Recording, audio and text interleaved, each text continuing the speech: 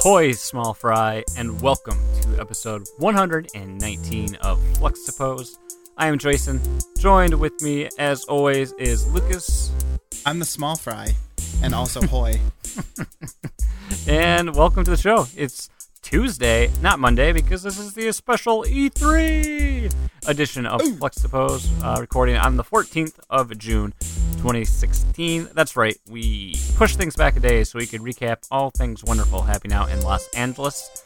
So that's really what's on the docket today. We'll have a quick speedrun edition of IRL and What You Plan, an Overclock remix, of course, and then we will kind of go through a quick rundown of our thoughts on the show thus far, throw in the grab bag, and we'll get out of there. And I know what you're thinking. What about Netflixation? Well, previously we had always said, we'll do Netflixation, then we'll recap E3 the following week. But that's a lot of downtime, and you people are eager for your E3 regurgitations because you're not getting them enough other places. So we flip things up.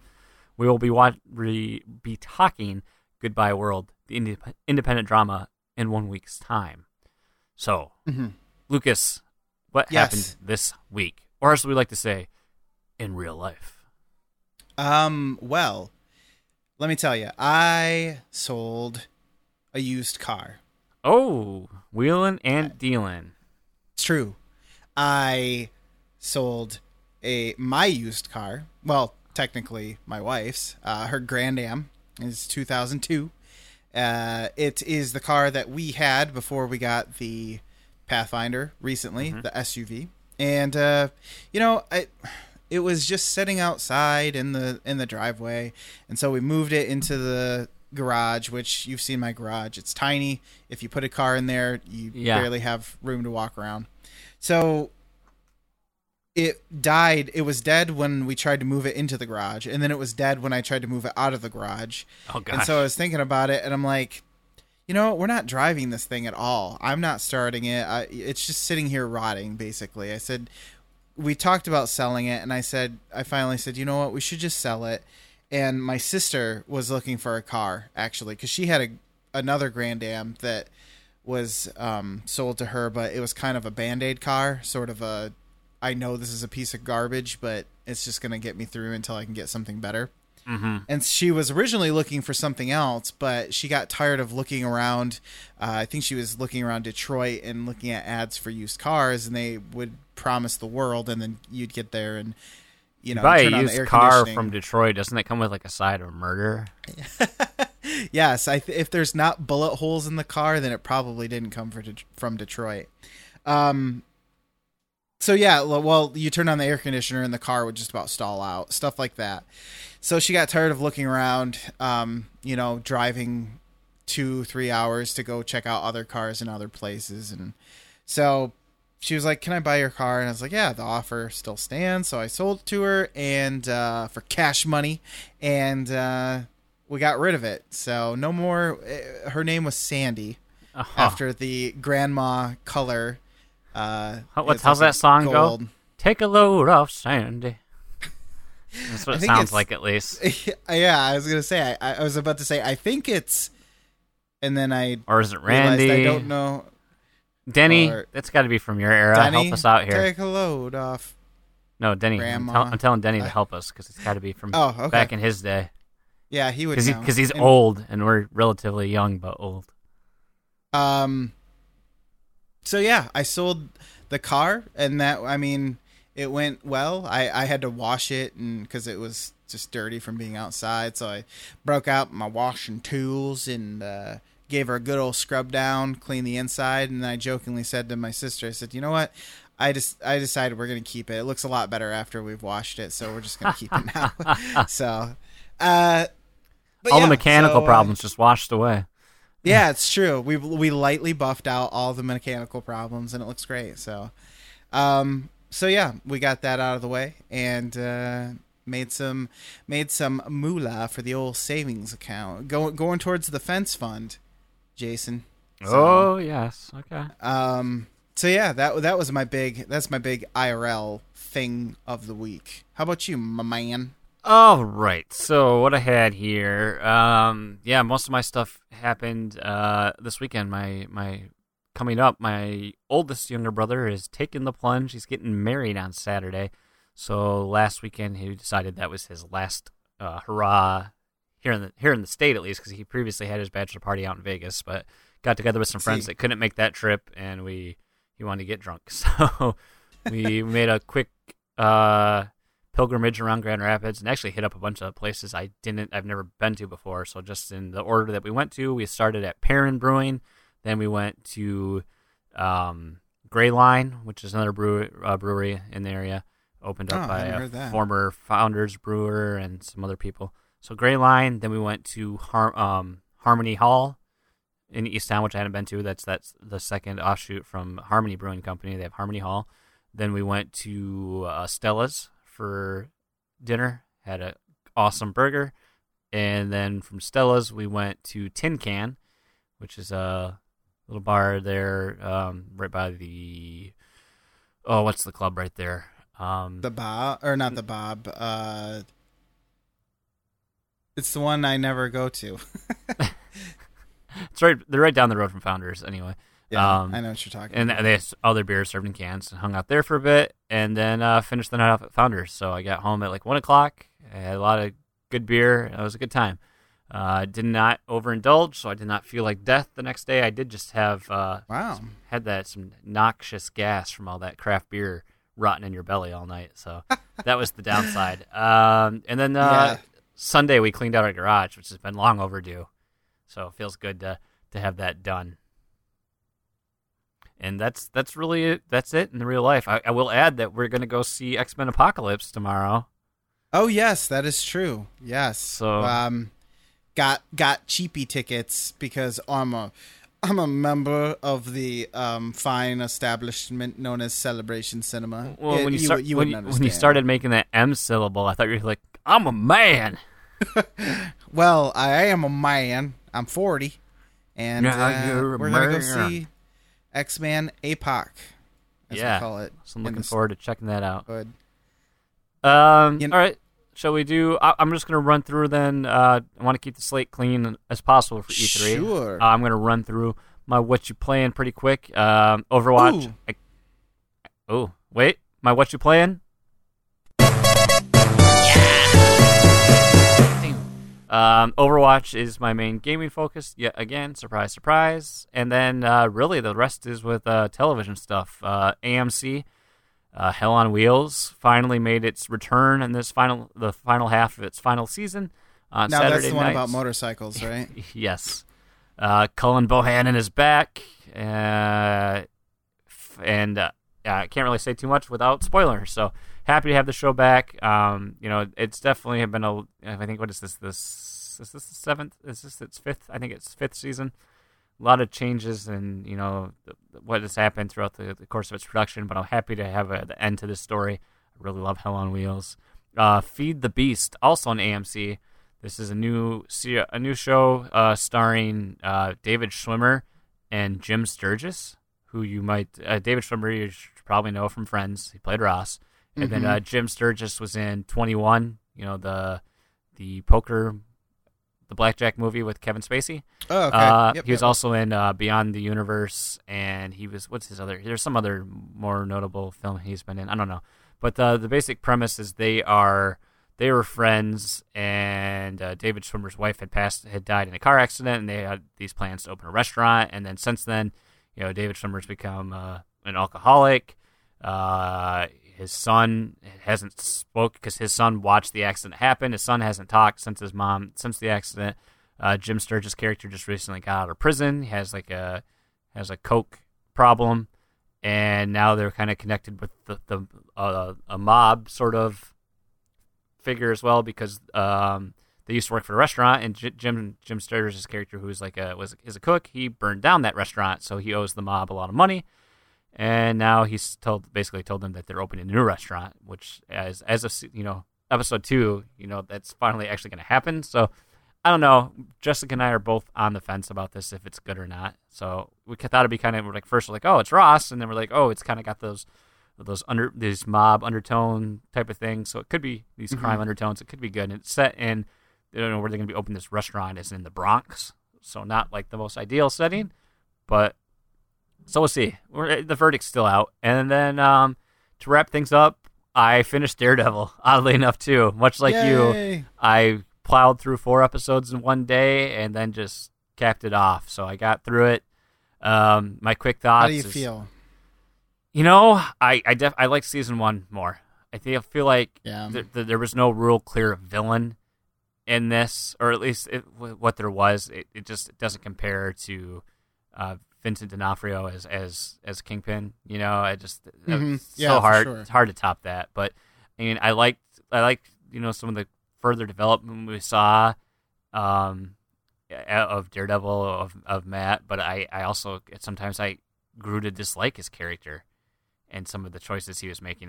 Sometimes I found I wanted to know more what was going on with Foggy and Karen and Frank Castle than I could care less. Like I found like some of the until the end, like this whole offshoots with Elektra were just kind of like I didn't care about. I cared much more about the Punisher plot side of the plot line. Oh hell yeah, me too.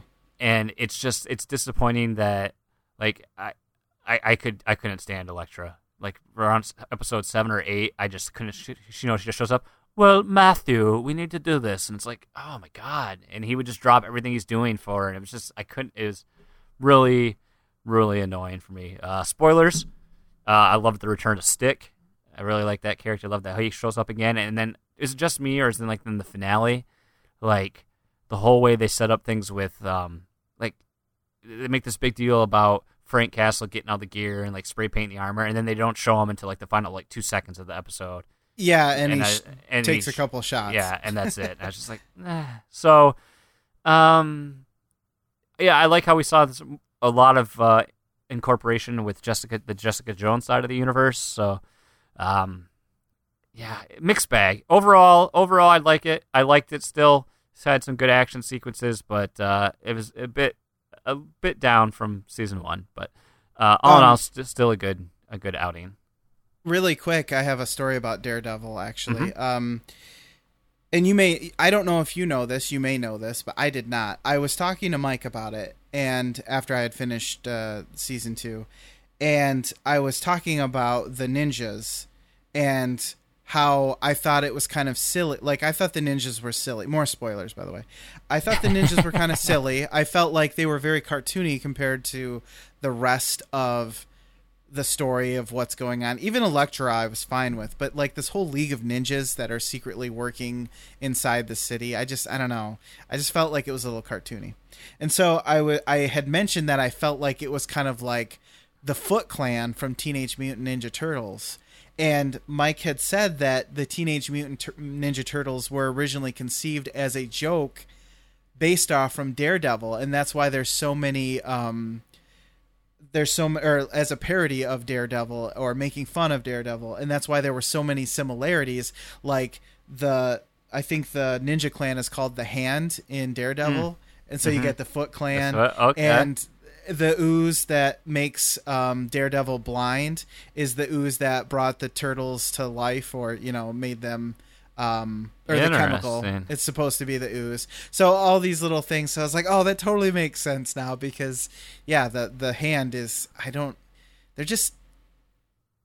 know. I guess there's something kind of weird about having like just your stereotypical Japanese or Asian ninja clan. It just kind of seems uncouth, I guess. So yeah, did you know that? Did you know that it was kind of a? I had no idea. Joke thing. Yeah, I like it I though. thought that was neat. I like it a lot. This means though, Lucas, that my slate is clean to finally start *Halt and Catch Fire*. Yes, you must. You must. I haven't yet watched *Silicon Valley* this week, so that's the downside. I got to watch that yet. So that's speaking of which, that'll do it for me this week on What You Playin'. All right, well, I'll get to Silicon Valley in a second, but first, I finished Assassin's Creed Black Flag. I streamlined it, man. I said, you know what? F all the freaking crap that you can do outside of the main game. I'm just going to focus on the missions. I'm not going to do all these Assassin's contracts and all this other bullshit. And I figured out that I don't give two shits about Assassin's Creed anymore. That's why it was so difficult for me to there's nothing keeping me going. And like there was a YouTube video I was watching. It was like however many, like 8 questions that keep us up at night about gaming, and one of them said, why does Abstergo keep making entertainment in the game world? Abstergo is the company that is run by the Templars, which are the mortal enemies of the Assassins, which is what you almost always play as.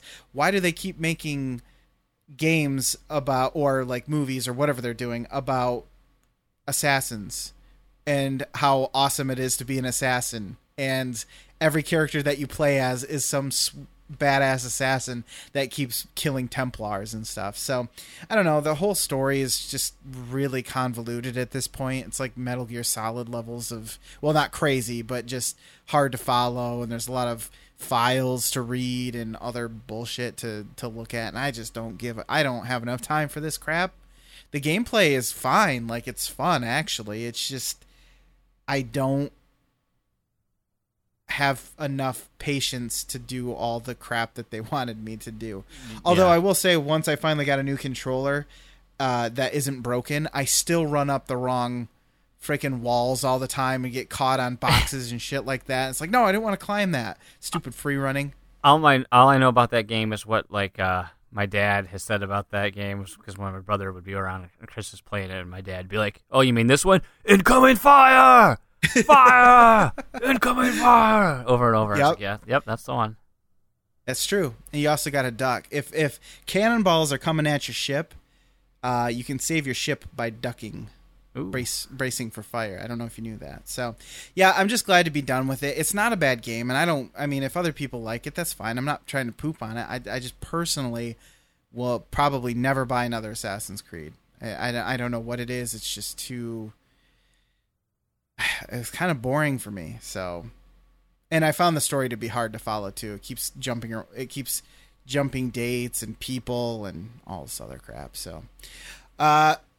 So that was pretty much my big video game thing I did. So we'll move on to television and movies. I watched Zootopia. I finally spent some of that money that I've been getting on those stupid Google Opinions things. Huh? Yeah, I had almost $20. It was ridiculous.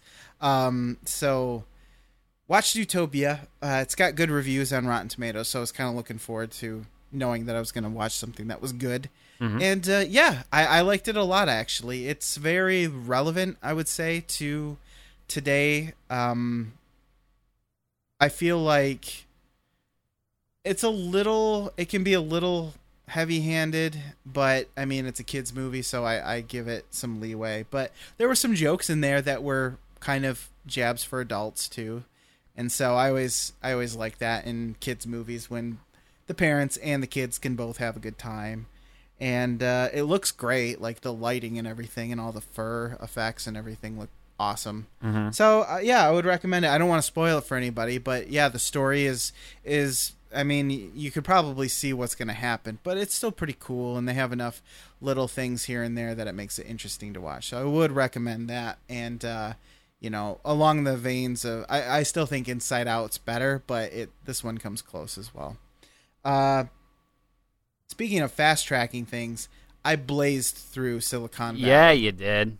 I am current in Silicon Valley. I was going to say, my guess was, are you current now? Yep. Except for if they released a new episode in season 3. Yes, I've watched all of it, and I don't know why I've waited so long to watch it. It is so good. It's been a while. The only other... This is up there with... Last Man on Earth for me as far as comedy goes. Like they both shows make me laugh. This one makes me laugh. I love it.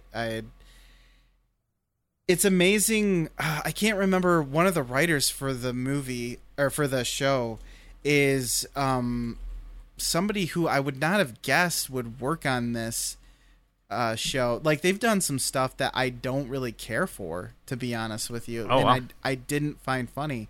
I can't remember who it is, but I don't know. It's just, not only is it funny, but it's also a really interesting look into the business side of things, as far as like starting your own app and being in the middle of Silicon Valley and all of that stuff. Like, it really, I feel like it really knows what it's talking about when it brings up a lot of these. Like, for instance, I think about when he gets a check from that guy who backed them, that horrible crazy guy who has the Lamborghini and all that stuff. This guy fucks. Yeah, and he was right. He was right. Spoiler. And yeah, and oh god. So he goes to cash this check, and what's his name? Richard doesn't have a business account. Like, he's just gonna cash like a $500,000 check or something into his personal account, and the banker's like, I can't cash this into a personal account, and like, he has no clue. Like, he's very smart, he can make this app and everything, but he has no clue what it means to run a business, and it just, I don't know, I enjoy that aspect of it, as well as like the humor and comedy that comes along with it. So yeah, I'm glad that you told me to watch this. I don't know why I waited so long, but I'm kind of glad I did, because I got to watch a bunch of episodes. I didn't have to wait, and I got to enjoy it one episode after the other, and I did so. Nice. And then finally today, boy.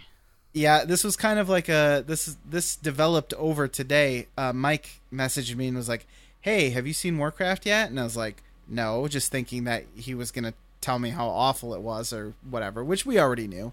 I was like, "No," and he's like, "Oh, do you want to go see it?" And I was like, "Sure." So, yeah, we went and saw it, and I don't want to spoil it for anybody who's going to see it, or regardless of whether or not you think it's going to be good or bad. It's still, I don't, want to do that to you guys, but I will say that it is an interesting movie to pick apart, because my God, it is a train wreck. If you're interested in film, in writing in general, really, but specifically writing for film, this movie is something to look at as far as picking it apart and looking at the script and going, my God, what happened? Because without giving too much away, I will say that I cared more about the orcs, which as far as I can tell are supposed to be somewhat of the bad guys, than I did about any real character that was flesh and bone, because everything that was fake was, well, I won't say was awesome, but it was good. Everything that was real sucked balls. And like, everything from the casting decisions to like the way that actual armor on people look, like they almost went too literal with, like, you think of a sword from Warcraft and they're kind of chunky and they have a very stylized look. Well, as a person who is supposed to wield something like that, it doesn't look like it works right. So, but when you're in the CG world, everything fits because all of the proportions and everything are normal as far as Warcraft goes. It has the quality of a World of Warcraft new expansion launch trailer or whatever. So, the reason why I say you should look at this from a script perspective is because there are a lot of parallels that happen to both sides, the orcs and the humans. A lot of story points that happen on both sides, and they happen almost exactly the same, but I never gave a damn about what happened to the main human character, and all I ever cared about was the main orc character, because his story they wrote in a way and presented in a way that was actually interesting, and I cared about the character, and I didn't give two shits about the human side at all. No, and it's weird. I've weird. Noticed, like, from critically, this movie's failing. But it seems like, for the most part, the fan side of things, it's resonating well. So I'm interested to see if, for someone that's like, if you're very much a Warcraft fan, if you'll be able to see through all of the problems and just enjoy it as a Warcraft fan service. And that's kind of what I had to do. Like, the orcs look great. Like, they're some of the best CG characters I've seen in a long time. And they are very, almost, like I said, to a fault, they are loyal to the Warcraft brand, and everything looks the way that it should. Mm-hmm. But the way that they brought things together, I think it almost looks like two separate movies. It really does. I would have preferred just all CG movie. That probably would have been so much better, at least from a cohesive standpoint. So, Okay. yeah, this is a really interesting one to watch if you're interested in like looking at why a movie didn't do well. You'll pick something out no matter what it is. I mean, you'll pick something out and you'll go, okay, I see what they did wrong here. And, you know, if they make a second Warcraft movie, maybe they'll fix some of these things. But, yeah, it's baffles me to see. I liked the movie and I laughed at the movie at the same time. It's so weird. I have mixed emotions about it. So, yeah, go check it out for yourself. I would encourage you not to, you know, run out and see it right away or anything, Right. but it definitely is interesting to check out. So, I'm glad I did. At the end of the day, I'm glad that I watched it. So Good. Yeah, I hope to see it at some point in its theatrical release. I just do not know when that will be. Clearly Jessica has no desire to see this. I could probably, my brother would probably go see it, but he's a little busy this week, so, and the next week, so, yeah, maybe just a little bit. maybe the end of the month. We'll see. All right, I think that wraps up what you plan. How about Yes, sir. before we do the whole E3 extravaganza, shall we do an Overclocked remix? Ooh, yes, let's. Now I think we have a little bit of apologizing to do. I feel like after last week's naughty wheel of remix, Well, because I'll just grab the highlight straight from the community grab bag. I could have gone another 47 years without hearing this week's Flexibles Overclocked remix. Funny you question people returning after it. This really is the first one I ever went, what the fuck? That was truly horrid, and I ask you, please, pre-screen future remixes. wow. Kevin, that was from Denny. Kevin responded, I'm right there with you. I literally just heard it. My ears are still bleeding. Where do I email my medical bills? The show at flexibles.com. And God, I would hate to be that. I remixer agree. right now. I didn't even make it all the way through this one. I listened to it when I did my, my weekly scan of the episode after it's released. I tried, I'm like, oh yeah, I'll listen to the remix. I got like maybe a minute into it. I'm like, nope, I'm done. I'm good. Oh man, that's too bad. Well, it's not too bad, but it is kind of odd to me that like they have a screening process. You know what I mean? And it just seems a little bit too outside of the box to to Who warrant approved that one? Who to- approved that one? Larry? Let's see. Yeah, Who? that's what I want to know. Helps if I click on the song. It was Luker, right? Luker. Luker. Oh gosh, it's evaluated by the judges. By the so judges. We're not told. Well, there's like 10 people, 12 people on the panel, and each one of them is equally guilty. Well, anyway, So That's send what your we got. medical bills to them at overclockredremix@google.com. Shall we spin the wheel? yes. I'm spinning it, and I'm You're spinning spinning it, and I'm spinning it. I'm Spin it, spin it, spin I'm it. spinning You it can- real good. I look like that guy who was pulling the horn, the air horn for the football game, and he was like super excited about it, but it looked like he was actually masturbating. All right, so we got Mambo number 9, even though I know it's actually 5. 1, 2, 3, 4, 5, 6, 7, 8, 9. The Guardian Legend, Miria's Ascent I by have Platonist. no idea what this game is. I don't know either. It's an NES game. Came out in 1988. The songs featured are Password Continue and Rescue the Earth. This one was evaluated by DJ Pretzel. So Okay, I can I feel confirm like I can confirm it's not ear splitting at least. okay. So we got got chiptune, energetic, quirky synth, tempo Yeah. variable. So Gosh. yeah, this one should be a leg up. Guardian Legend released what? 1988 by Broderbund on the NES. Broderbund. Bro- Wow. There you What go. the hell? Miria's Ascent. Very good. Yes, sir. Well, let's hope we bounce back from last week with Miria's Ascent.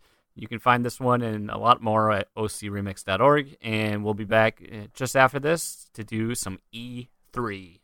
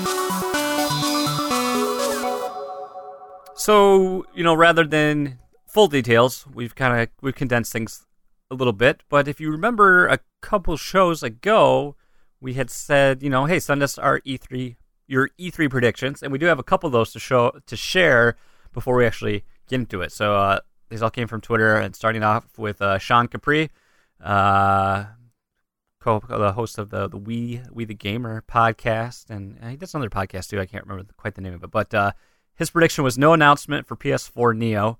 Sony will focus on VR, new games, half-step console with money, already announced hardware plans. Which he then, as soon as Sony had announced that they weren't bringing it to E3, he totally nailed that one. And there was a quick little back and forth conversation between him and Chris Breadfan35, who's a host on the Married to the Games podcast. Neo will absolutely be announced. I'd be shocked otherwise.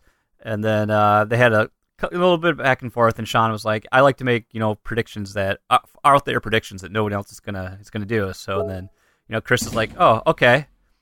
NX won't be there because Nintendo will announce NX as an app on PS4, Xbox One, PC. They're only publishers now." And the last one came from Kevin from PSVG.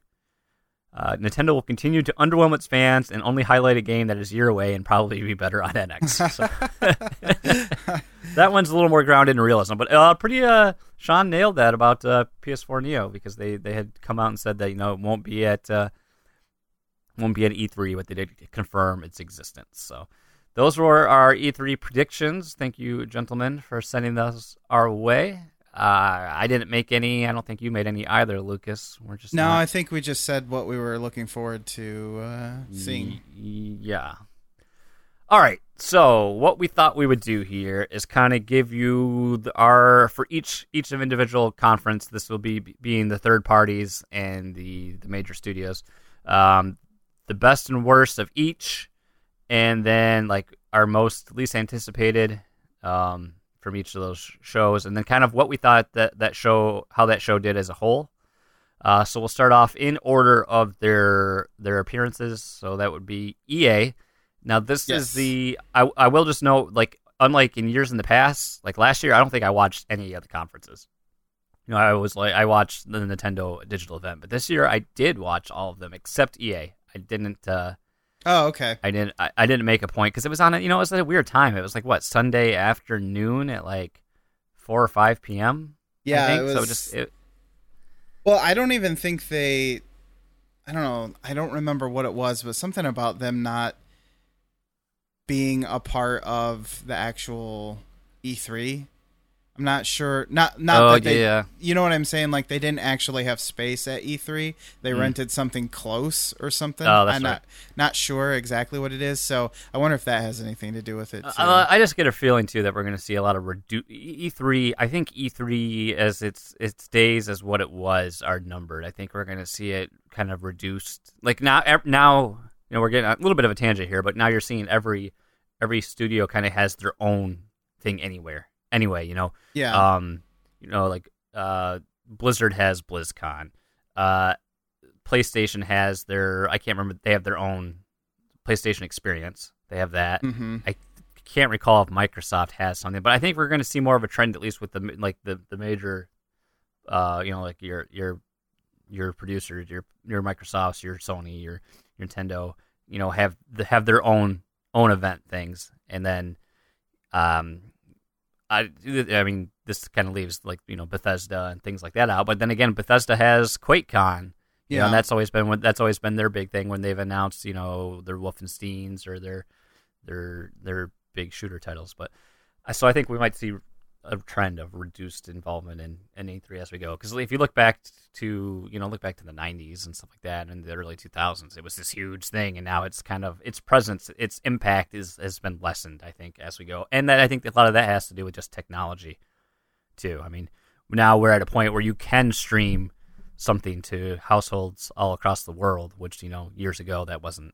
quite possible. So be that as it may. So EA. I will give a quick rundown of what they did show. We had announcements and trailers or some gameplay for the following: Titanfall 2, Mass Effect Andromeda, Madden 2017, FIFA 17, what is FE? Why can't I remember that? It was that Fee? indie looking game Fee. almost.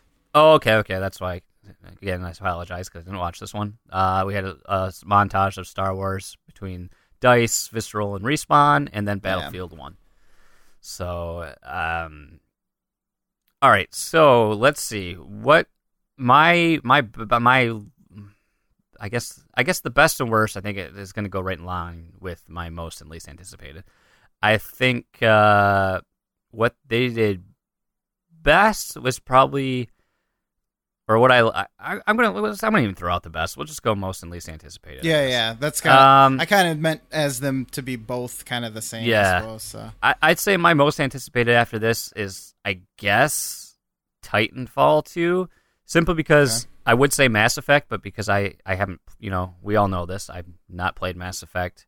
It's just been my shame series. I struggle with. That's not my top thing. Titanfall 2, though, looks to be exactly like we're getting what has been improved upon. There's a single player campaign. It looks like Titanfall again. And when I was watching that, I was like, man, why did I stop playing Titanfall? Because it just looks like something cool. Like, it's a shooter, and then there's these giant mechs you jump into. And yeah. And I guess my least anticipated is probably, not counting the sports, would be like Battlefield 1. I'm just not really, call me crazy, I'm just not excited about that. But I will say what they did worst of this was Star Wars. I think they missed a huge opportunity by not having like anything to show for of these new Star Wars games that have been in development. Lucas, what about you? Yeah, well, my most anticipated is obviously going to be Mass Effect Andromeda because, gosh, okay, I think EA, I'm guessing they just bought a license to use the Frostbite engine in every single game that they're making, because I swear everything is in the Frostbite engine. And damn, this game looks awesome as far as that's concerned, as far as graphics go. But yeah, I'm pumped for this game. I love Mass Effect. I think it might be, if not one of my most favorite franchises, at least in the top 3. So, oh yeah, I am totally pumped for this. I'm also just curious because it's not number 4. You know what I mean? It's not following the trilogy. It's a different timeline, I think, even. So, I'm just curious to see, can it hold up, almost like Star Wars or Star Trek or something like that, where you get beyond it's like the expanded universe is the way I'm looking at it. So I'm curious to see if that can hold up. Least anticipated, I mean, I'm going to have to just say the sports stuff, just because I really feel like that's a console arena, and I am consoleless. So yeah, I know it's kind of a cop-out, but like, I wouldn't mind playing FIFA 17. I think they actually have that on PC, but I never will. So at least I could see myself buying Battlefield 1 or Titanfall 2. It's cool they're bringing that the career mode to it, with the story and all that stuff. Yeah, I don't know. I guess it's odd because I've always been a shooter fan. I don't know why I can say I'm like not that geeked about it. But I mean, based on like when I watched the trailer, I mean, it looks cool. I think like the whole sequence with the biplanes and the blimps and the machine gun air combat looks awesome. It's just, I don't know. I guess I don't see myself playing it that much. I guess that's the thing. But yeah, it's easy to see something like that and be like, okay, I could buy it, but who am I going to play it with? Yeah. That's my biggest. Yeah, exactly. Buying it. Yep. So well, the show as a whole, as far as my impressions went, I mean, I thought it started, kicked off E3 just fine. It, like you said, it was kind of like the outlier. It kind of felt like it was the before the show thing for some reason. But I'm going to have to agree with you. If you got a property like Star Wars and that's what you show, like, yeah, you have a lot of talented people who are excited to work on games for it, but I mean, really all they showed was the Battlefront expansion stuff, kind of, and then hey, we have two, basically. Yeah, we have 2 games that are up and coming from Visceral, which I am interested to see what they do, because pretty sure they did Dead Space. But then, we know we're getting some sort of third person, at least this is somewhat open world Star Wars game, and then I don't know what Respawn's working on. I don't even think they really... I don't even think they really mentioned it. Let's see what the we'll have links for everything basically that they talked about. It all links to IGN because I just literally stole everything off from their website. So all credit for these things go to IGN. But yeah, it doesn't really say it because it was mixed in with other footage is the issue. Yeah. So it's all mixed together, and you can't really tell what it is. No further details are known at this time. Yeah. It's a third-person action game. That's all it says. I also wonder if now are we going to see Battlefront annualized? Are we going to see a version of Battlefront every year, or DLC every 6 months? Or that's what I think. I guess that's cool. I mean, it's not cool, but I guess it is too. Like they got the whole season pass. And they're trickling in content, but I don't like. I haven't, and I still have the base game, and I probably won't. As much as I want to play on more maps and different modes, I don't enjoy Battlefront enough to invest money into it. Yeah, like the game's a little bit too. There's a little too much frustration factor, and I've gotten past the whole that it's just Star Wars. Yeah. It. I get my fix of Star Wars if I just log in and play the base content. I don't need to spend any more money on it. There's nothing they probably can add that would make me want to spend more money on that. Well, not unfortunately, but yeah. So I'm in agreement with you. I feel like if you have a property like Star Wars, you gotta pimp that thing for all it's worth. And like you said, it was, hey, we're doing some great stuff with Star Wars. Look, here's a trail. There was a day when you had even if you didn't have anything done for your game, you had to have a trailer done for E3 so that you could show it off, which I think is kind of set the precedence for all these computer generated trailers for games that don't show you any gameplay whatsoever. Yeah, that's what I'm very much opposed against. I don't get excited about any of that crap, and it's just like, if that's all I'm going to get, what's the point? Yeah. Well, let's move on. Let's move on with Bethesda. Sure. They had a Quake Champions, Fallout 4 DLC, Skyrim Special Edition, Prey, Doom DLC, and Dishonored 2. I guess we can lump into that with Fallout 4? Didn't really mention too. Like, was Fallout VR announced at that point too, or was that? Yeah, I think it was. Yeah, I think it was because they also talked about the Fallout Shelter game or whatever as well. Yeah. So, this one was kind of a mixed bag for me because I'm not too into everything Bethesda has to offer anyway. But it was cool to see. I mean, I guess for me the top billing here is to have a new Quake game and have Quake come back, and it's on PC, and it's going to be an arena shooter and kind of homage to all the great things that Quake has been. I mean, Quake is a long storied franchise, but it's really one of the key points in the gaming timeline. I mean, Quake 3 Arena had a lot of fun with that, and I mean, if it wasn't for Quake, that type of gameplay, we would see a lot of games not exist to this day. And I mean, as old as that is, look how popular even Quake Live is, Yeah. Until they really changed the structure of it being a free-to-play experience. But be that as it may. And I'd say my least exciting thing is probably Skyrim Special Edition. Just, for people that want to go back and play Skyrim, I guess that's you're going to be pumped about this, but I don't know if I could go back and play it with a game that's that engrossing and it has that much going on. I don't know if the updates would be enough I could slog through it again. It just seems like a lot to commit to for a little payout.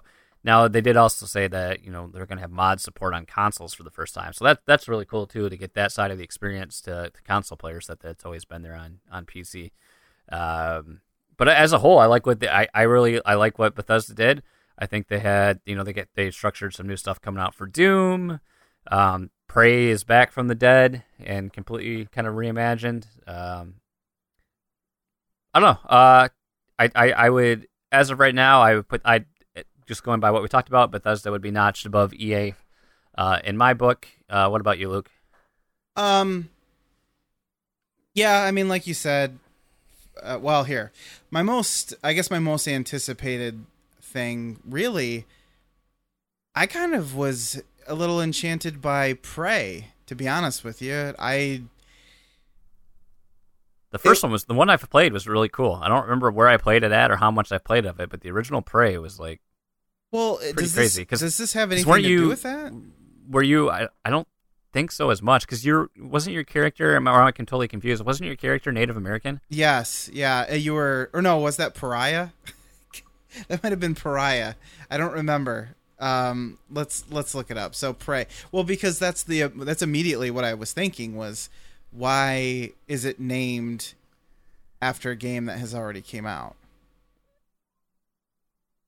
Because originally it was Prey 2, and I thought, yeah.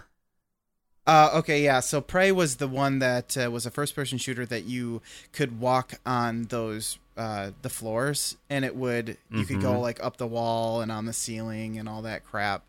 Oh yeah, he is a Cherokee garage mechanic and former U.S. Army soldier. There you go. It's okay. So does this? Yeah. Yeah, I don't. I'm watching the trailer, and I mean, I guess the guy looks like he could be. Kind of has this weird like mix of racial ethnicities going on here, so it's kind of hard to tell.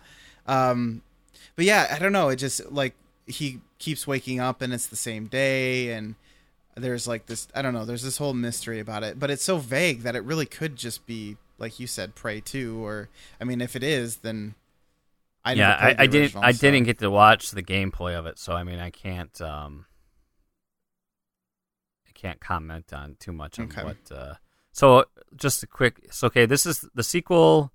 So yeah, it is in the same line because I'm just going based on Wikipedia. The sequel to the 2006 game Prey was officially announced on March 14, 2011, and then it looks like then blah blah blah, and then it was kind of canceled, and then. Yeah. So okay. So it looks like it's. I don't know how much it's related though to that. So it looks like it is in the same. Reboot. Yeah, it's in the same vein, same series at least. So okay. So yeah, it's a reboot. It is a reboot. Okay. Okay. Yeah. So that really that kind of had me interested as far as a new I guess kind of new IP goes. Got a Doom demo. I mean, that's cool. Yeah, that is true. Got a chance to check it out yet, but that is true. My least anticipated probably is like, I don't know. I guess my least anticipated, my show rating kind of combined. They have a lot of DLC talk, like Fallout 4 DLC. I mean, I do like that they have extra content that is story driven. I do appreciate that. It's not just, the joke is like horse armor or whatever. But like, I mean, I don't know. I can't get excited about DLC. Why are you announcing so much DLC at a big show like E3? I don't get it. And so like, as far as I'm concerned, the show as a whole, I feel like Bethesda, even though they did a pretty good job, they definitely started out pretty strong with the whole Quake thing. I thought that was interesting. And they ended strong with Dishonored 2 because, I mean, that game does look really cool, and it made me really... I was like, man, I really should get on playing Dishonored 1 and actually finishing it. I've started it a few times, but I need to finish it. So that kind of had me a little hyped. But I don't know, everything in the middle with this, like the DLC and Fallout 4 and Doom DLC and Skyrim Special Edition, it just felt like they didn't have enough content to fill an hour. To me, I mean, there was a lot of if I remember correctly, there's a lot of Dishonored 2 gameplay, which I mean, it's cool to see gameplay, but when you watch Dishonored, when you watch somebody play it for like 10 minutes, you're just kind of like, yeah, when are we going to be done with this? So I did see that if you owned whatever edition of Skyrim on PC, you got the new version for free. I wonder if it's the Yeah, there's one like of the two different cuts on Steam. Yeah, so wait for the summer sale and then buy it, and then you can get this for free. I'll do it. All right, let's go on to Microsoft then. This okay. I'm just going to throw that out there. This is one of the first of the shows I didn't expect to be intrigued with. I think last year was at this point where you thought Nintendo still had any chance in the console generation, so you were kind of more rooting for the underdog, and I wasn't really paying attention to Sony or Microsoft. And now I think this year I came much more as a neutral standpoint and just be able to observe as an industry as a whole what these offerings could be. Mm-hmm. So our overview, we have Gears of War 4, Battlefield 1, Forza Horizons 3, ReCore, Final Fantasy 15, Killer Instinct, Inside, We Happy Few, Gwent, The Witcher card game, Tekken 7, Dead Rising 4, Scalebound, Sea of Thieves, State of Decay, Halo Wars 2, and then we also had the official reveal of the Xbox One S and Project Scorpio. Is it Project Scorpio? Yeah. So, this isn't even. Let's face it. This isn't even a competition. My most anticipated, hands down, is Sea of Thieves. I think this looks amazing. It's basically Guns of Icarus, the indie multiplayer steampunk airship battle game. It's basically that, but pirates. I think that looks. I love the art style. It immediately reminds me of some of the Monkey Island stuff that Telltale did. I love it. I think it'll be a blast to blow up, go around looking for treasure and blow other ships out of the water. Least anticipated, I would have to say, out of this is Killer Instinct. No, I take that back. Final Fantasy 15. Watching that, I understand. I have no idea what the RPG series has turned into. The last one I played was 9, and man, it looks cool, but it's so much different. This ain't your grandpa's Final Fantasy. Yeah. Or I guess I could even say the new consoles, because it just, let's face it, I'm never going to be in the position where I'm going to be buying a $600 plus console that I can only imagine that the Scorpio is going to cost. Sure. Teraflops. It's all about the teraflops. Got to get them terafloppies. It's a scary time that now the half console. Well, I mean, we've always had the slims, but now we're getting more powerful versions too. It's just going to be really interesting how this is going to change things moving forward. I was thinking about this, not to get off on a quick, too big of a tangent. I'll make it quick though.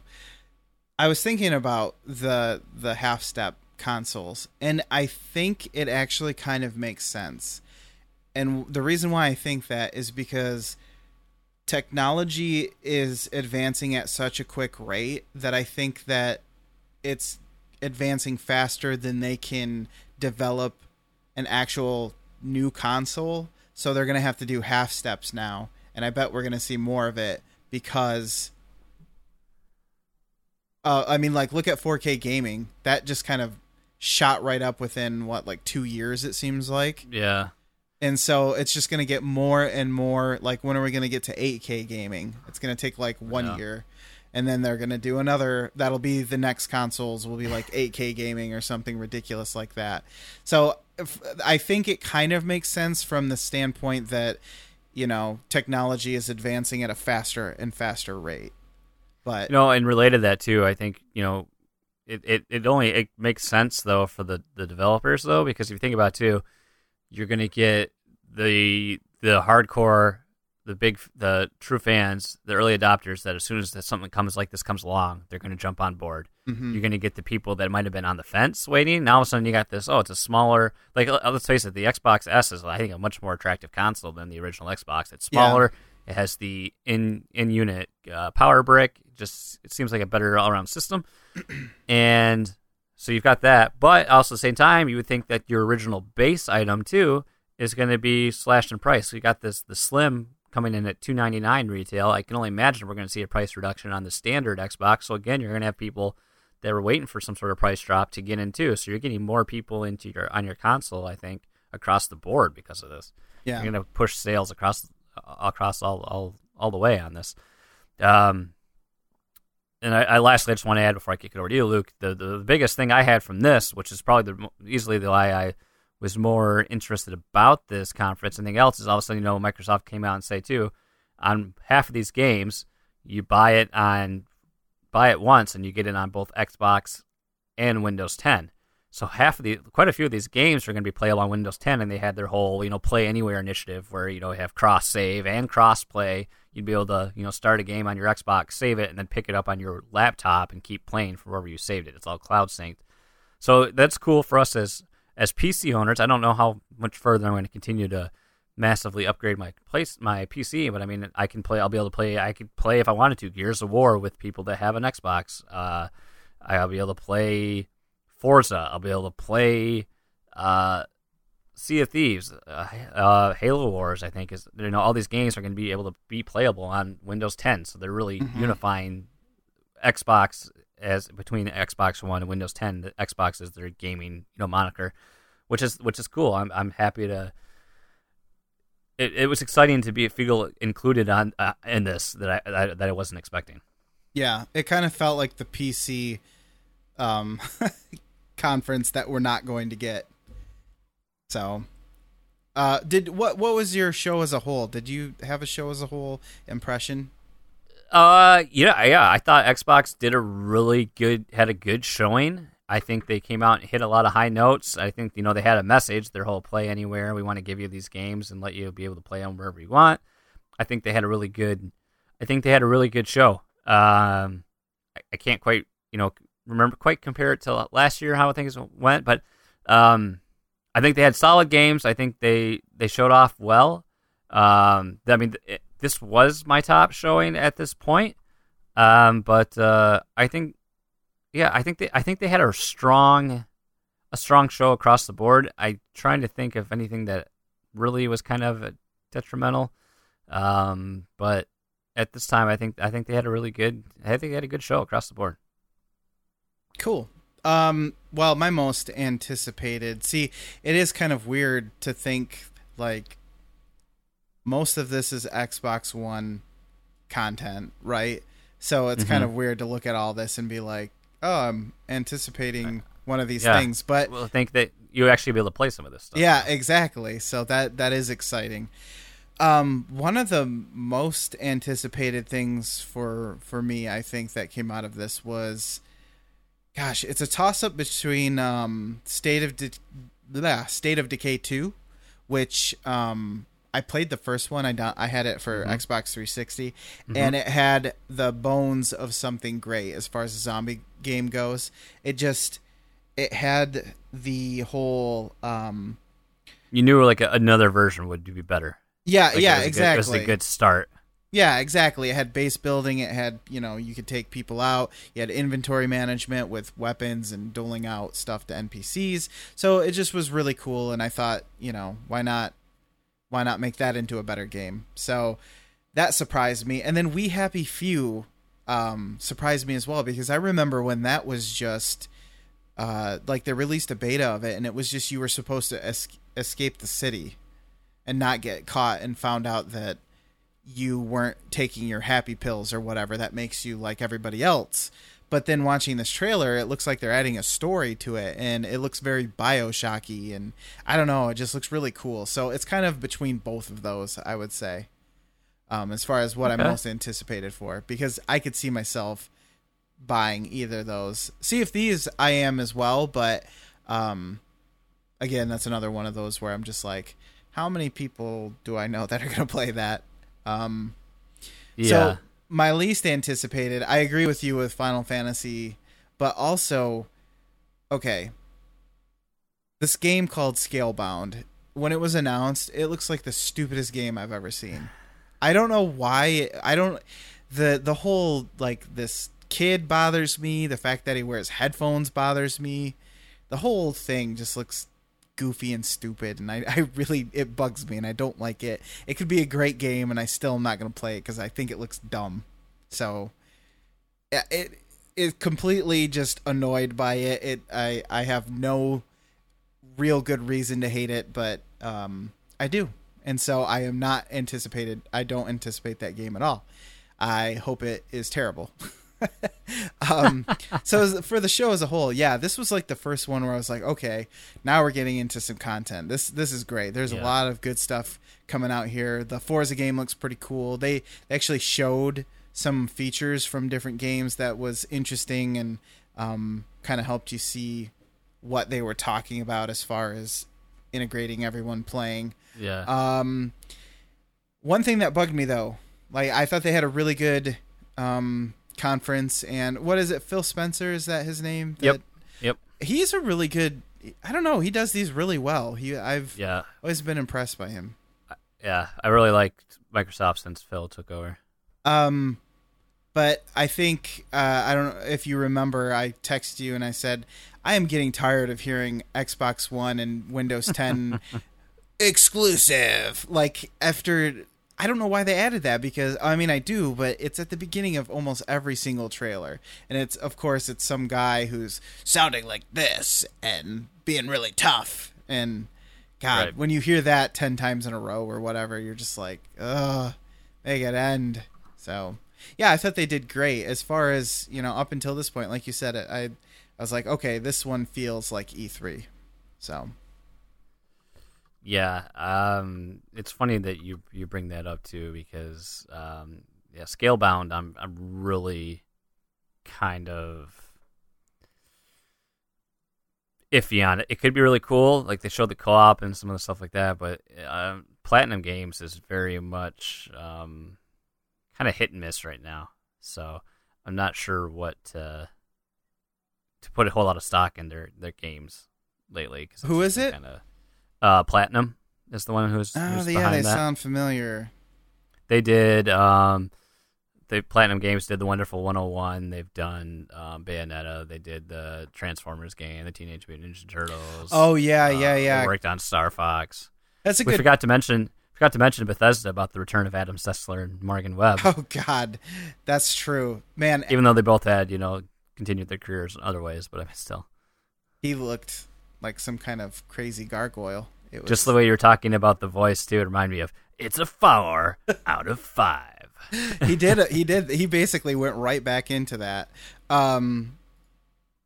Yeah, with Platinum Games, you're right, because even they like knocked it out of the park with the Transformers game, and then I was watching people play YouTubers, not people. Come on, the Teenage Mutant Ninja Turtles game, and it basically was a less awesome version of what they did for Transformers, from what I understand. Yeah. So, yeah, that is a little hit or miss. So I don't know. Maybe this will be a hit. Maybe it'll be a miss. But that does shed some light onto what's going on here, I think. So, well, you said that you hadn't watched. You didn't get a chance to watch EA. Well, I didn't really get a chance to watch all of the next one. I ended up watching the next conference. I ended up watching Jim Sterling's impressions of because you warned me and you said that it was a snooze fest, and he also mentioned that it was way too long. Yeah, don't get me wrong. There's some good heavy hitters in here, but I mean this thing, it lasted forever. Well, what was it? What was it, Jason? Ubisoft. I just did. It was probably because I was waiting to see like this whole 2 seconds of time that Nintendo was gaining on the one Jeff Keighley's little 30-minute show. But I just so much, and it's like, oh, we're gonna show you all this gameplay and so much. But Ubisoft, what we got? Just Dance 2017, Ghost Recon Wildlands, South Park: The Fractured Butthole, The Division Underground and Survival DLC, Eagle Flight, Star Trek Bridge Crew, For Honor, Trials of the Blood Dragon, Grow Up, Watch Dogs 2, and Steep. I came into this just after South Park ended, so I heard Ghost Recon was kind of all right. So based on what I did see, though, my most anticipated from this is it's gonna be I have to think on this. I think it's going to be For Honor. I do, because that looked. I didn't. I think we saw more of that during PlayStation's presentation, But that game looks like a westernized version of Dynasty Warriors. It really looked pretty cool. And close runner-up to that would be Watch Dogs 2. I wasn't interested in Watch Dogs that much, but watching the gameplay they showed for Watch Dogs 2, I was like, wow, this looks really cool. I really liked the flow of the game. I liked the main character. I really liked what they showed of this mission. Also, Steep is just HD ski-free, by the way. There's going to be a snow monster that'll eat you. Oh, God. My least anticipated, though, or what I could care less about, I guess, would be The Division. Runner-up is Eagle Flight. I get that that's VR, and you can't really get an idea. You can't really demo a VR experience on a single screen. But I think not that the game might not be good, but I think they just did a horrible job of presenting it too. Like you would show a camera angle of someone flying in front, and then all of a sudden they die, and you'd have no idea like that.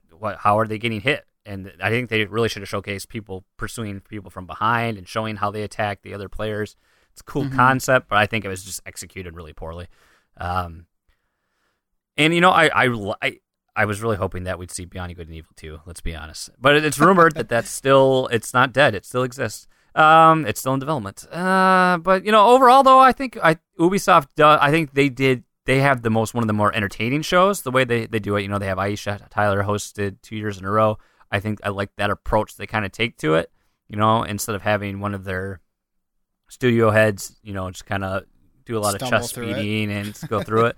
So I think that from that point, their presentations they have the great mindset, but execution wise, I mean, this thing, I think it was over 2 hours. I mean, it was just a really long conference, and maybe it was because I just wasn't that interested in it. But there are definitely some great high notes to take away this. I wish I need to go back and watch the South Park section and actually play the Stick of Truth. But that looks, from what I hear, it looks like you're playing through a long episode of the game. And plus, how can you not like that title? But and having LeVar Burton come out and have it just the other cast members from different Star Treks being involved in that's cool. But yeah, I don't know. It is a good positive show though. I would based on what they'd show, I would stick that above the other third parties that we've seen that had been here. They have some cool games in the development. I hate Uplay though, so if some of the stuff makes me use Uplay, forget about it. It will. What about you, Luke? Probably most. Now, like I said, I didn't get a chance to actually watch this. I've seen some of the stuff, but I didn't actually watch the conference. Do like one of those 5-minute recap videos or something. Yeah, that's kind of what I was hoping to find, but it didn't really recap it so much as just talk about it. So I didn't get to see the visuals. But I know that Watch Dogs 2, that trailer got leaked ahead of time, I guess, and so I had a chance to see that. And I actually thought Watch Dogs looked interesting. I've held off on buying it mostly because from what I've heard, it's not that great, and I didn't want to. I was like, well, I'll just wait until it's on sale or whatever. But what they're doing with the second one looks like they're gonna have fun with it, and make it a little less serious. And so I think that looks like something I want to check out as far as any of these other games go. It looks like something I would actually consider buying, I guess. South Park, like you said, I didn't mind Stick of Truth, but I think I could wait for that to go on sale. You know what I mean? Like, I don't feel like I'm missing anything. So I would say Watch Dogs 2 probably is just based on the fact that I didn't get to see a lot of this stuff, but that did stick out to me like, oh, they're trying to do better by this game, so that's good.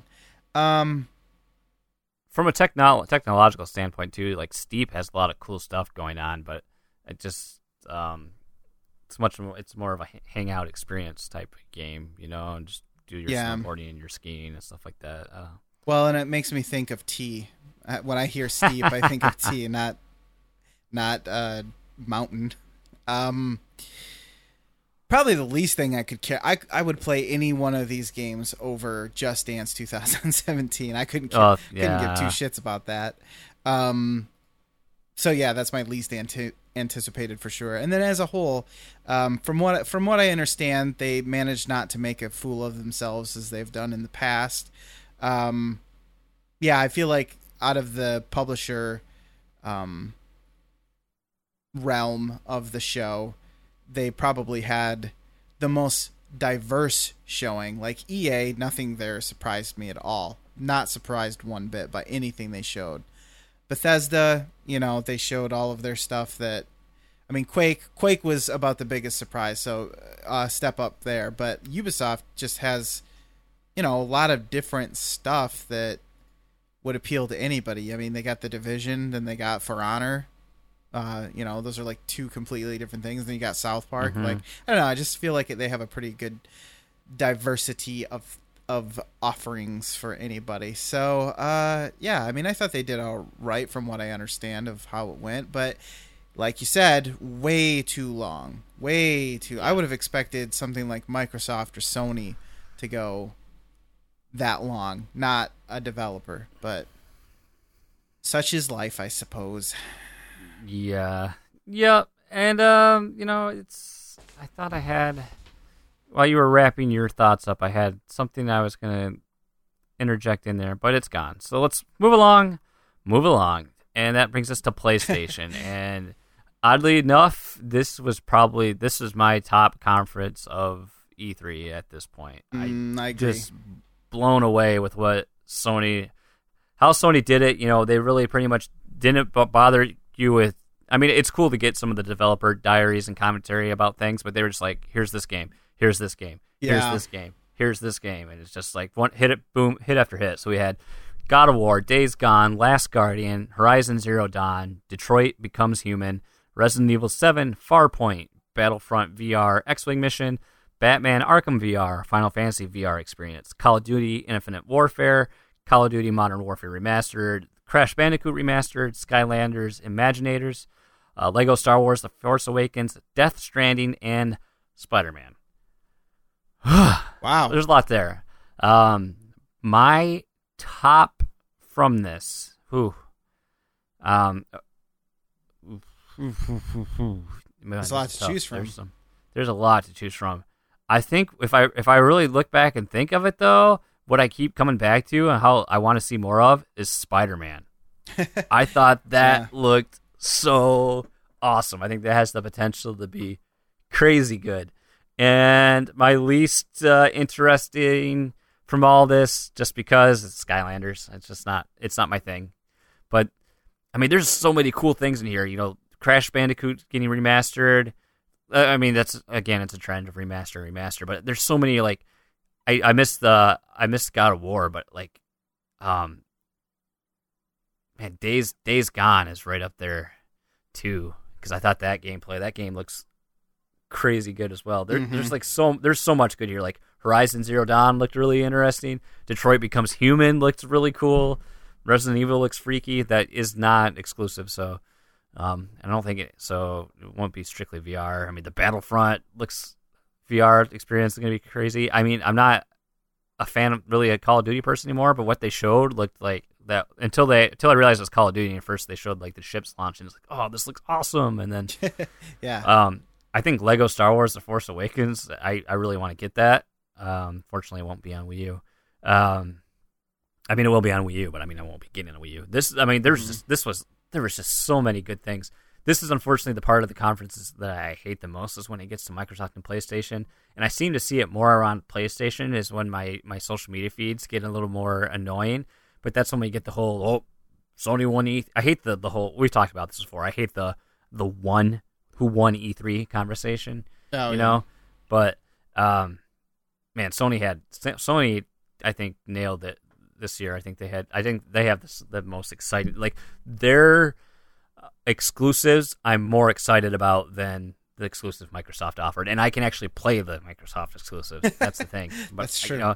That Death Stranding looks weird as hell. We got Norman Reedus naked with a fetus, a baby attached to him. It's just like how pumped that crowd got for Kojima. I mean, so much. But I'm rambling. Lucas, what did you think? Yeah, well, you stole all my thunder. All my thunder is gone now.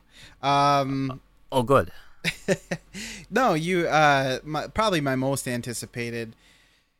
Gosh, that Death Stranding has got me intrigued for sure. It's weird as hell, but it appears, well, like I said to you, I said when I watched it, it looks like they are just giving, like Kojima's giving the finger to Konami and said, well, I'm just gonna basically make Silent Hills as it was supposed to be anyway, even though you're not going to, and I'll call it something else, and it'll just be kind of a spiritual successor or something. So I'm curious, even though it bugs me that it was, I mean, he said it was all being rendered in real time, but it does still bug me that it basically ended up being a cinematic trailer anyway, with no, I mean, it looked like somebody's awful nightmare or something. There was really no substance to it whatsoever, but it was evocative. So as far as that goes, I am, plus you got to see what's his name's butt.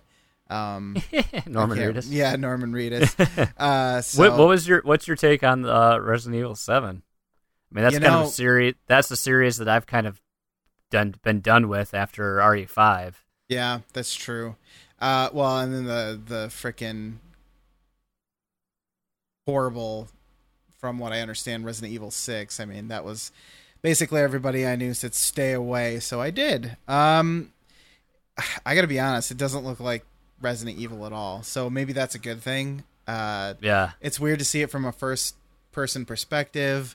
You didn't get a chance to see any zombies or anything, which I guess is okay. I mean, you see that one, you saw like a lumberjack or something go by, but that's about it. But the sound and the graphics are scary. So I miss the departure from the classic Resident Evil. You know, with Resident Evil 4, we moved into the whole more like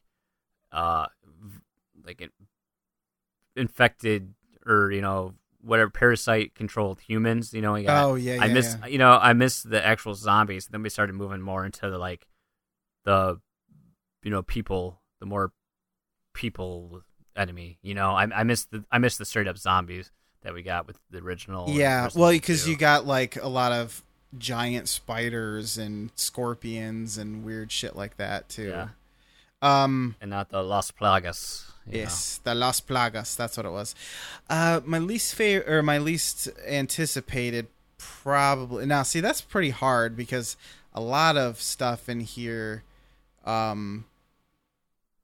is pretty interesting, but I'm probably going to have to agree with you with Skylanders, just because it's like you said, it's Skylanders. But I did want to say, you missed God of War, but it looks really good. Like, I heard that's the big thing, is they finally went into it with a different direction with it. You know, so yeah, it's very cinematic really looking. Yeah, it kind of reminded me of Last of Us a little bit. And he's got a beard and he's old. And he's an asshole.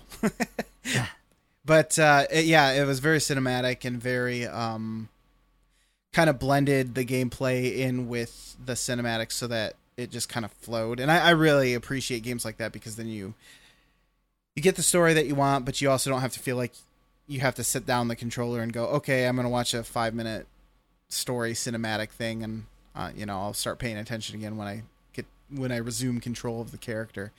So my overall impressions, I guess, or the show as a whole for me, man, like you said, I don't want to say that they won necessarily, but they definitely have been, I feel like they have been kind of like the E3, like the people to beat at E3. Like if you were going to point to somebody and say, all right, I want to be better than them, then it would have to be PlayStation to me, because they've got some strong showings, and they also had a live freaking symphony orchestra playing, which I thought was cool. Which was cool, especially with that Days Gone gameplay at the end, how it was synced to the game, like they had it matched up with the gameplay, and that just looks. They did that for God of War too. Nuts.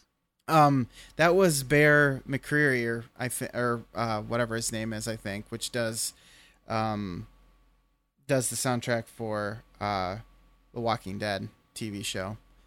Okay. So I actually knew who that was.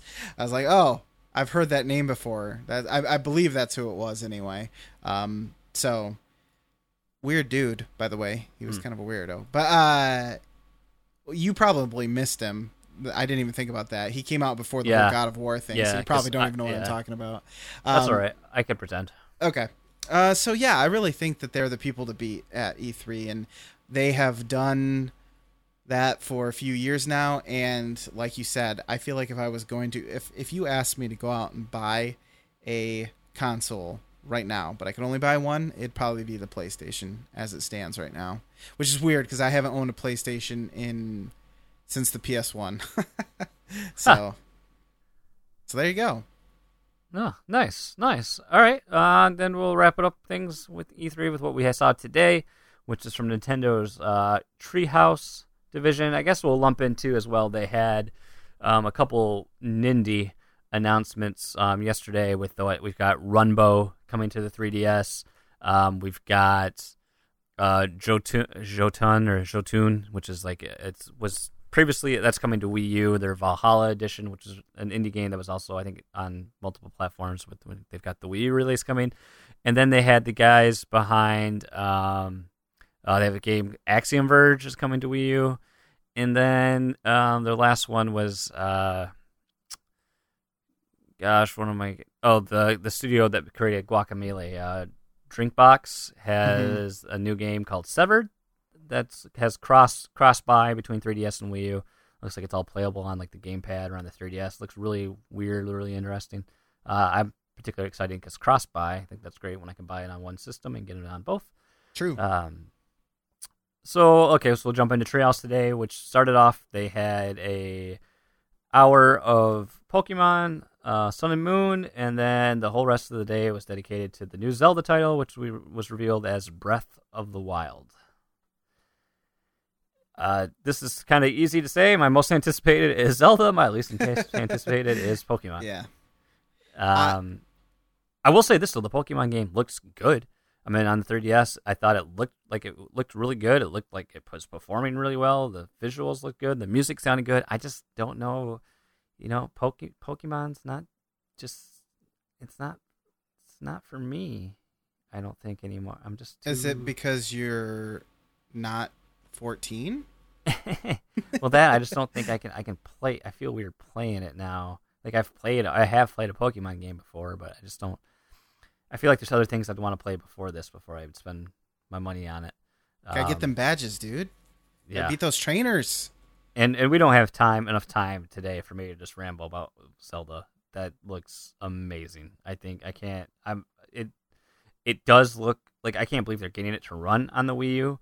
And with that said, I mean it looks like it's running on the Wii U at the same time. If you understand kind of what I mean. It's got kind of that high resolution, but at the same time low resolution look, like lower than what's going on with PS4 and Xbox One, but at the same time has a really bright and colorful look, and it's got like you can see every individual blade of grass, so it's not like it doesn't look good. I think they just had to bump down the resolution to get it to run at a smooth frame rate, but it still looks great. Yeah, it looks like a modern, like it's like if Wind Waker was made today. Yeah, that's true. That's what it looks like. It's kind of like the step up from the remaster. Yeah. And it just looks like a water painting or something in motion. Not so washed out water painty, but just like the color scheme. It just looks like a beautiful painting in motion. So yeah, and I really like what they've got, like the changes they made to it and the mechanics and things like that. But we're not breaking that down now. Lucas, I mean, I'm assuming you kind of agree with what limited options there are there. Yeah. I am kind of. I'll just say that I was just kind of. I feel like Nintendo's just doesn't give a shit about E3 really. I mean that's a really big thing to announce is Zelda, but I feel like their priority is not in this E3 show like the way that everybody else is. It's clear that everybody else spends a little bit of money. They each rent out a specific stage to do their thing in. Like, was it EA that were doing it simultaneously in two separate locations, one in London and one in the US. So I don't know. It's hard for me to get amped up when Nintendo's presentation is kind of a live stream and that's about it. But I also understand from like a business perspective, if they don't want to be involved in this, then that's their choice, and that's fine too. So, it's not I guess I'll say this: it's not a positive or a negative. It's just kind of different from everything else. So it kind of makes it a little more difficult to digest, I guess. Yeah, I think it's tough because I think it's cool that they're able to showcase so much, but at the same time too, it's disheartening for they're putting out a lot of mixed messaging right now. The landscape for Wii U is looking very barren right now. I mean, you've got some indie games, and they've got I think Paper Mario Color Splash was on the reveal that'll come out in October. But like for me, most of the games that I want to play that are Nintendo are going to be on my 3DS between now and March when Zelda's slated to come out. And then we still don't know anything about what NX is going to be or what it's going to entail, and just a lot of question marks going on. And they've stated that it's the same experience on the Wii U and the NX. So at this point, we just need to see what NX is. I was really hoping that we'd see some sort of surprise reveals from Nintendo, but as of right now, we haven't.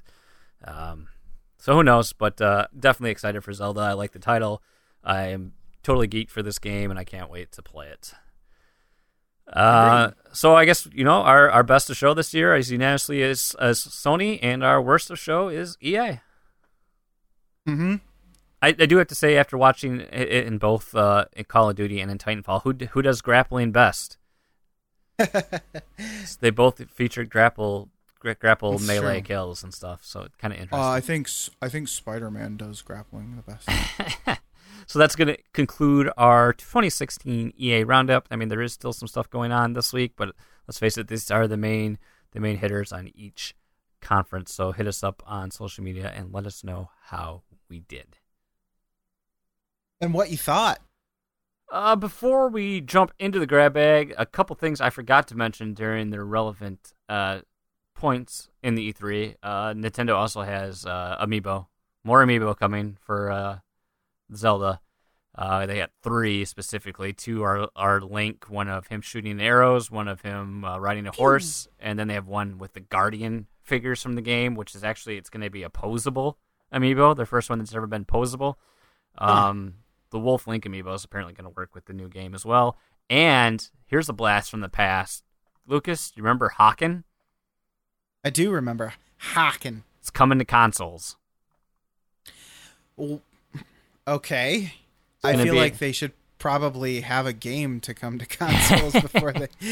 For those unfamiliar, Haken is a game that I've loved for quite some time, but boy, it has had a tragic development. But it's coming soon to PS4 and Xbox One. It's a mech FPS shooter.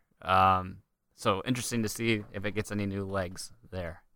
I liked it. We actually played it for when we were doing the community game nights. We played it that one time.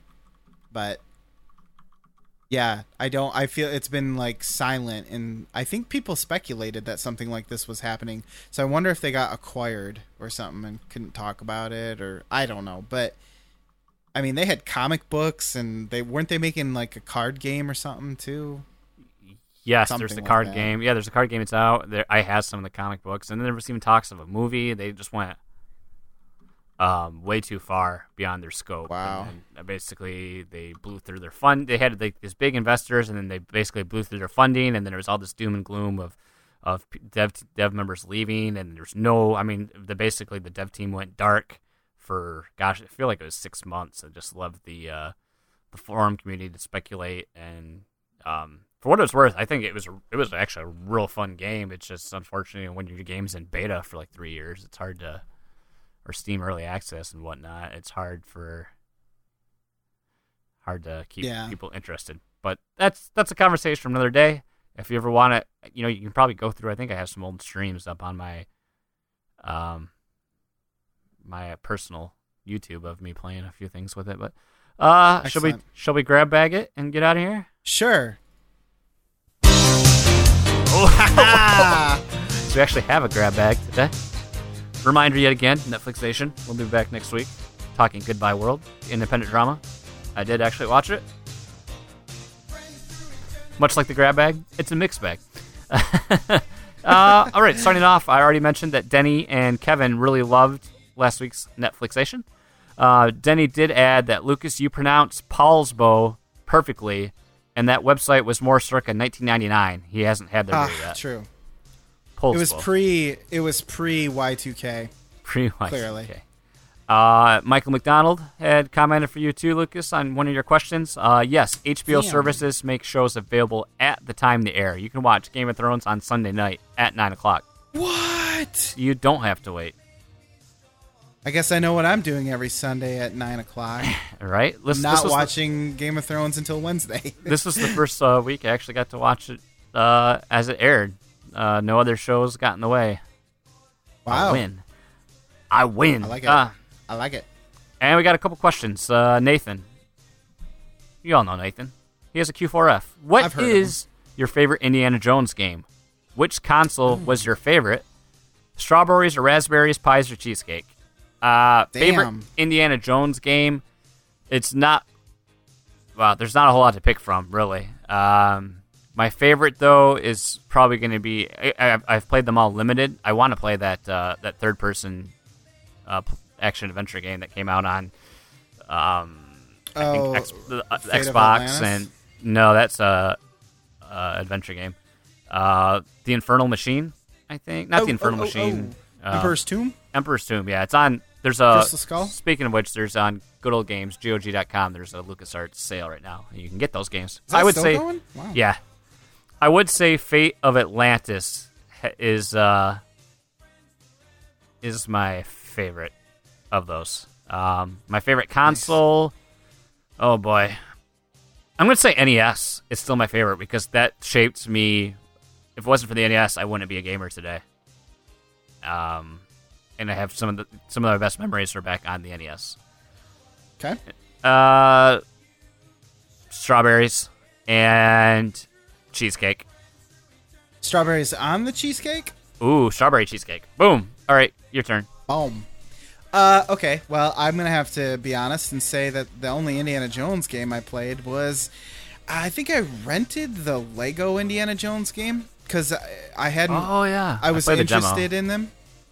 Yeah, I was interested in them, but I'd never played a Lego game before, so I just rented it or something to check it out. So that was pretty fun. And then, let's see. Which console was your favorite?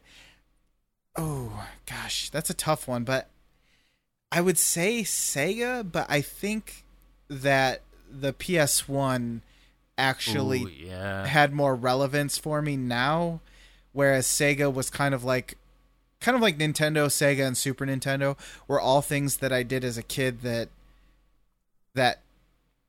I wouldn't say I was a gamer at the time. I just played video games, if that makes any sense. But then once the PS1 hit, it definitely, that's when I was more buying games and less renting them. And I don't know, I feel like that was more solidifying my gaming habits.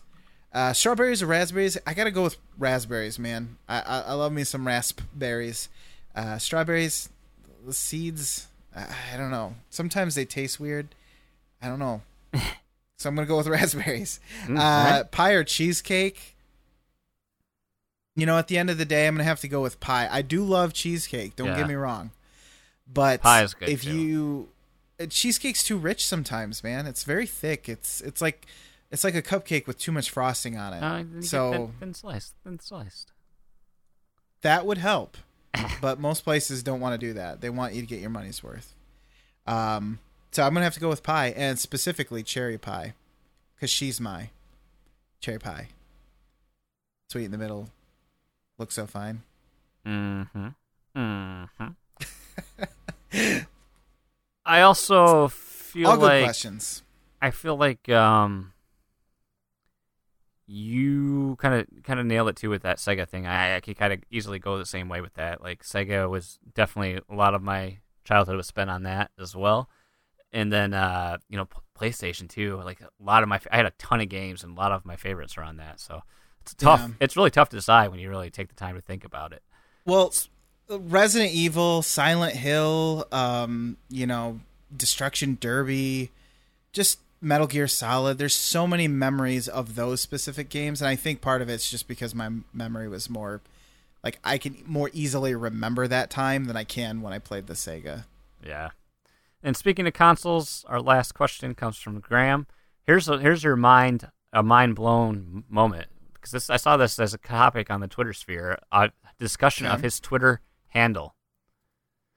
Because we always held, Gamix14. Yeah. Well, apparently it's GHAMOX 14. For GHAM was an abbreviation of Graham. Ox is Oxford, and 14 is just 14. So how's that? I feel like you have decoded the secret message. He's a damn cheeky Nando. That's what he is. And his question is, what, if anything, would have to come from E3 to convince you to buy a console? Here's the only way. I was talking, speculation with people in some chats during all these conversations, and here's how I would get a console. I think is if eventually it becomes, if the market turns into something that's like a cell phone, and I could get the console for free, and I would pay monthly for that console on top of my subscription service. Really? Yeah. That's a scary prospect. Yeah. To me, anyway. It is scary. But then that's the only way, because I get the console for free. But it eases, your...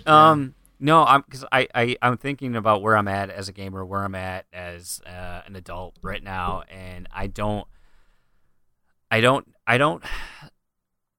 think my days as a early adopter, a more hardcore gamer are numbered.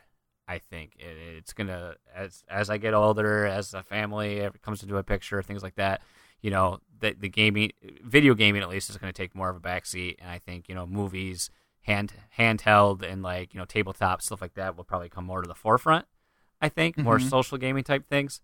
But I mean, with that said, who knows? I mean, who knows what's going to happen? But for me, the easiest course of action would be keep upgrading my PC, and even now, I don't know how much I'm going to do that.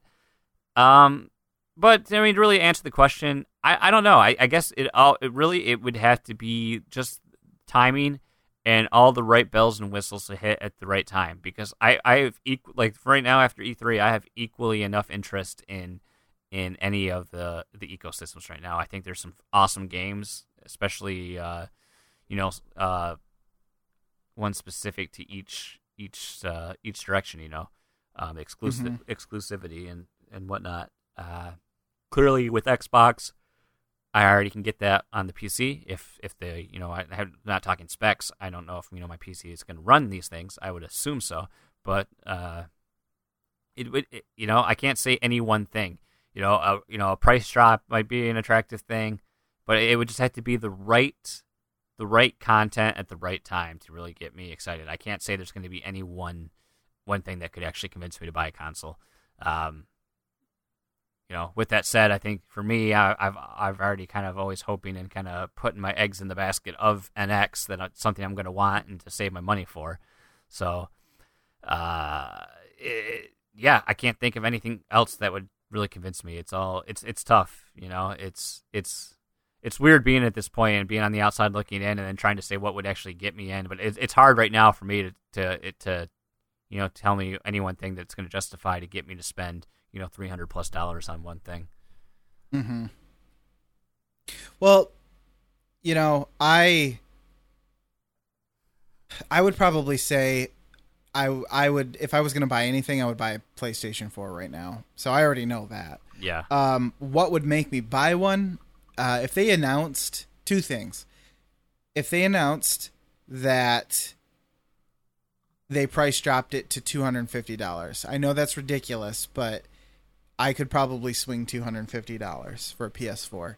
I doubt it'll ever happen, but I could do it.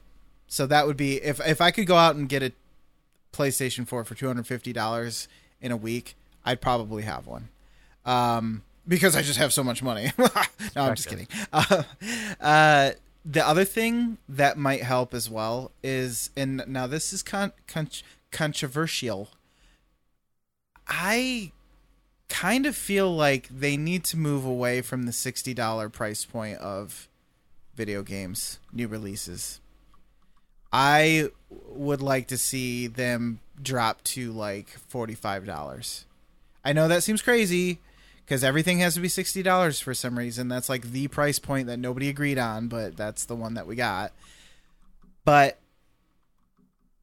I can't remember the last time I bought something full price $60. I can't even fathom it right now. I've been so spoiled by Steam and summer sales and flash sales and stuff like that. I just couldn't imagine paying $60 for one game when I can go on Humble Bundle and get like at least 5 games that I might like for, $10-15. It just doesn't make any sense to me. Well, and I don't think the industry can't support, I don't think, a $45 release, though. But you would have more people buying them, though, I think. You know what I mean? Like, maybe, possibly. Maybe not. Maybe the difference of the amount of people who would buy a new game at $45 or even $50 to $60, it might not be enough to make up the difference. Mm-hmm. But just because the cost, like the cost of the teams, the cost of the development is right, and the marketing and everything else is more expensive. Well, I mean, it's kind of amazing the games haven't gone up further, I think. Well, they used to be like $80 in the N64. Yeah, and see, that's the thing. Cartridge. That's the problem. That's the stuff I don't remember because I wasn't buying games at that time. But it's true. Like, this is the most normalized for the longest period of time gaming pricing has been, and that's I'm true. sure it was a lot more volatile back in the day. I'm sure that they have all their budgeting and figuring out based on projected sales of $60. But because, I mean, they've been doing it for so long now that they can probably just compare it to another game of that similar genre or something and go, okay, if this sells like this game sold, then we know we're going to probably make this much money. So that's probably why they will stick to that. But there's budget titles that come out for like $20 or $40 sometimes. It's just, I don't know, like with, what was it? Overwatch came out with a $40 starter pack or whatever. It's just, yep. I could swing that. I'm poor now. Like I can't over half of like, that's like my groceries. That's the other thing I hate. Look up Watch Dogs 2 and look how many different editions of that game there are. That's the other trend I don't like seeing is how many, like, we have all these different special editions and things like that, and it's like that's a stupid trend too. And like, I've bought. I remember I bought like, I think Halo 3. I bought like I got like the hard book that came with like the DVD and some of the other stuff. So I mean, I've bought in some of those before, but I don't. You know what? I guess to each their own, because if you're going to offer, like, for instance, with Overwatch, a $40 cheaper edition that doesn't have some bells and whistles, then I guess, for the people that want it and have the money to spend on it, they should get something extra if they want it. So I guess that's an option, too, that you can look at. You can put out these special editions, these things like that to, get a little more money for your game. And, yeah. But, yeah, it's all about the money, baby. Yep. So basically, it has to be the right package at the right time. Well, for you, it's just the right price. You already have the package. Yeah. So, yeah, I just don't see I don't think I could get. Well, it's a little different with PlayStation because with what I've seen with Sony's list, that there's definitely some more games I'd be interested in to jumping on board with. But otherwise, for me, it's a little harder to. Like I mean, there's a direction I already want to head in. There's an ecosystem I want to stay in. Well, I'm pretty tied to my computer already, so yeah, you kind of not something that happens. You've kind of entrenched. Soon. Yeah, you've kind of entrenched yourself. Here's hoping some of that PlayStation VR stuff makes its way to. I know, because Resident Evil has been like the last up, I think from 4 on, and then the remaster of the first one have all released on the PC at some point. So you would think that they could, do it for the Vive and the Oculus Rift, because by that point the touch controllers will be out, and then pretty much all things being equal, you can just develop for all of them. Speaking of Vive, how do we miss Serious Sam coming to VR? I saw that. I actually with the quote saw is it with the quote, Oculus threw a fuck ton of money at him to not go to the Vive, Yeah. and they said, "Screw you." You know, the more I see about Oculus, the more I'm a little worried about Palmer their Luckey, business that's your problem. practices.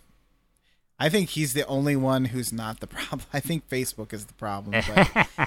But, you know, they're going to do what they're going to do. So they'll learn, live and learn. Yeah. They'll either destroy what they made or, you know, stop being Die trying. fucktards. Yeah, that too. So, Well, there you go. Well, is that the end of the show I see? that'll do it. That will do it. So, next week we'll be back with Netflixation, and the sky's the limit from there. So, as always, if you want to follow the show, hit us up on Facebook and Twitter. Those are the most active social media directions. We've got the website, flextopose.com. You can rate us on iTunes or Stitcher. And beyond that, thank you so much for listening, and we'll be back next Monday with another Flex to Pose episode. So, I was trying to do some Flex to Pose adjective, and it just didn't work. So with that, good night, adieu, and we'll see you next week. That was Fluxed amazing. Flux Doritos, Flux Potatoes, Flux delicious.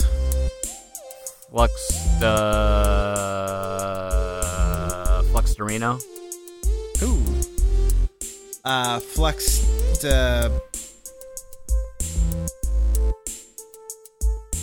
Yeah, I don't got anything. Flux Taco. Fluxometer measures how much flux supposed is. Well, you got to be careful when you say that because you might get misinterpreted. You fucksicle.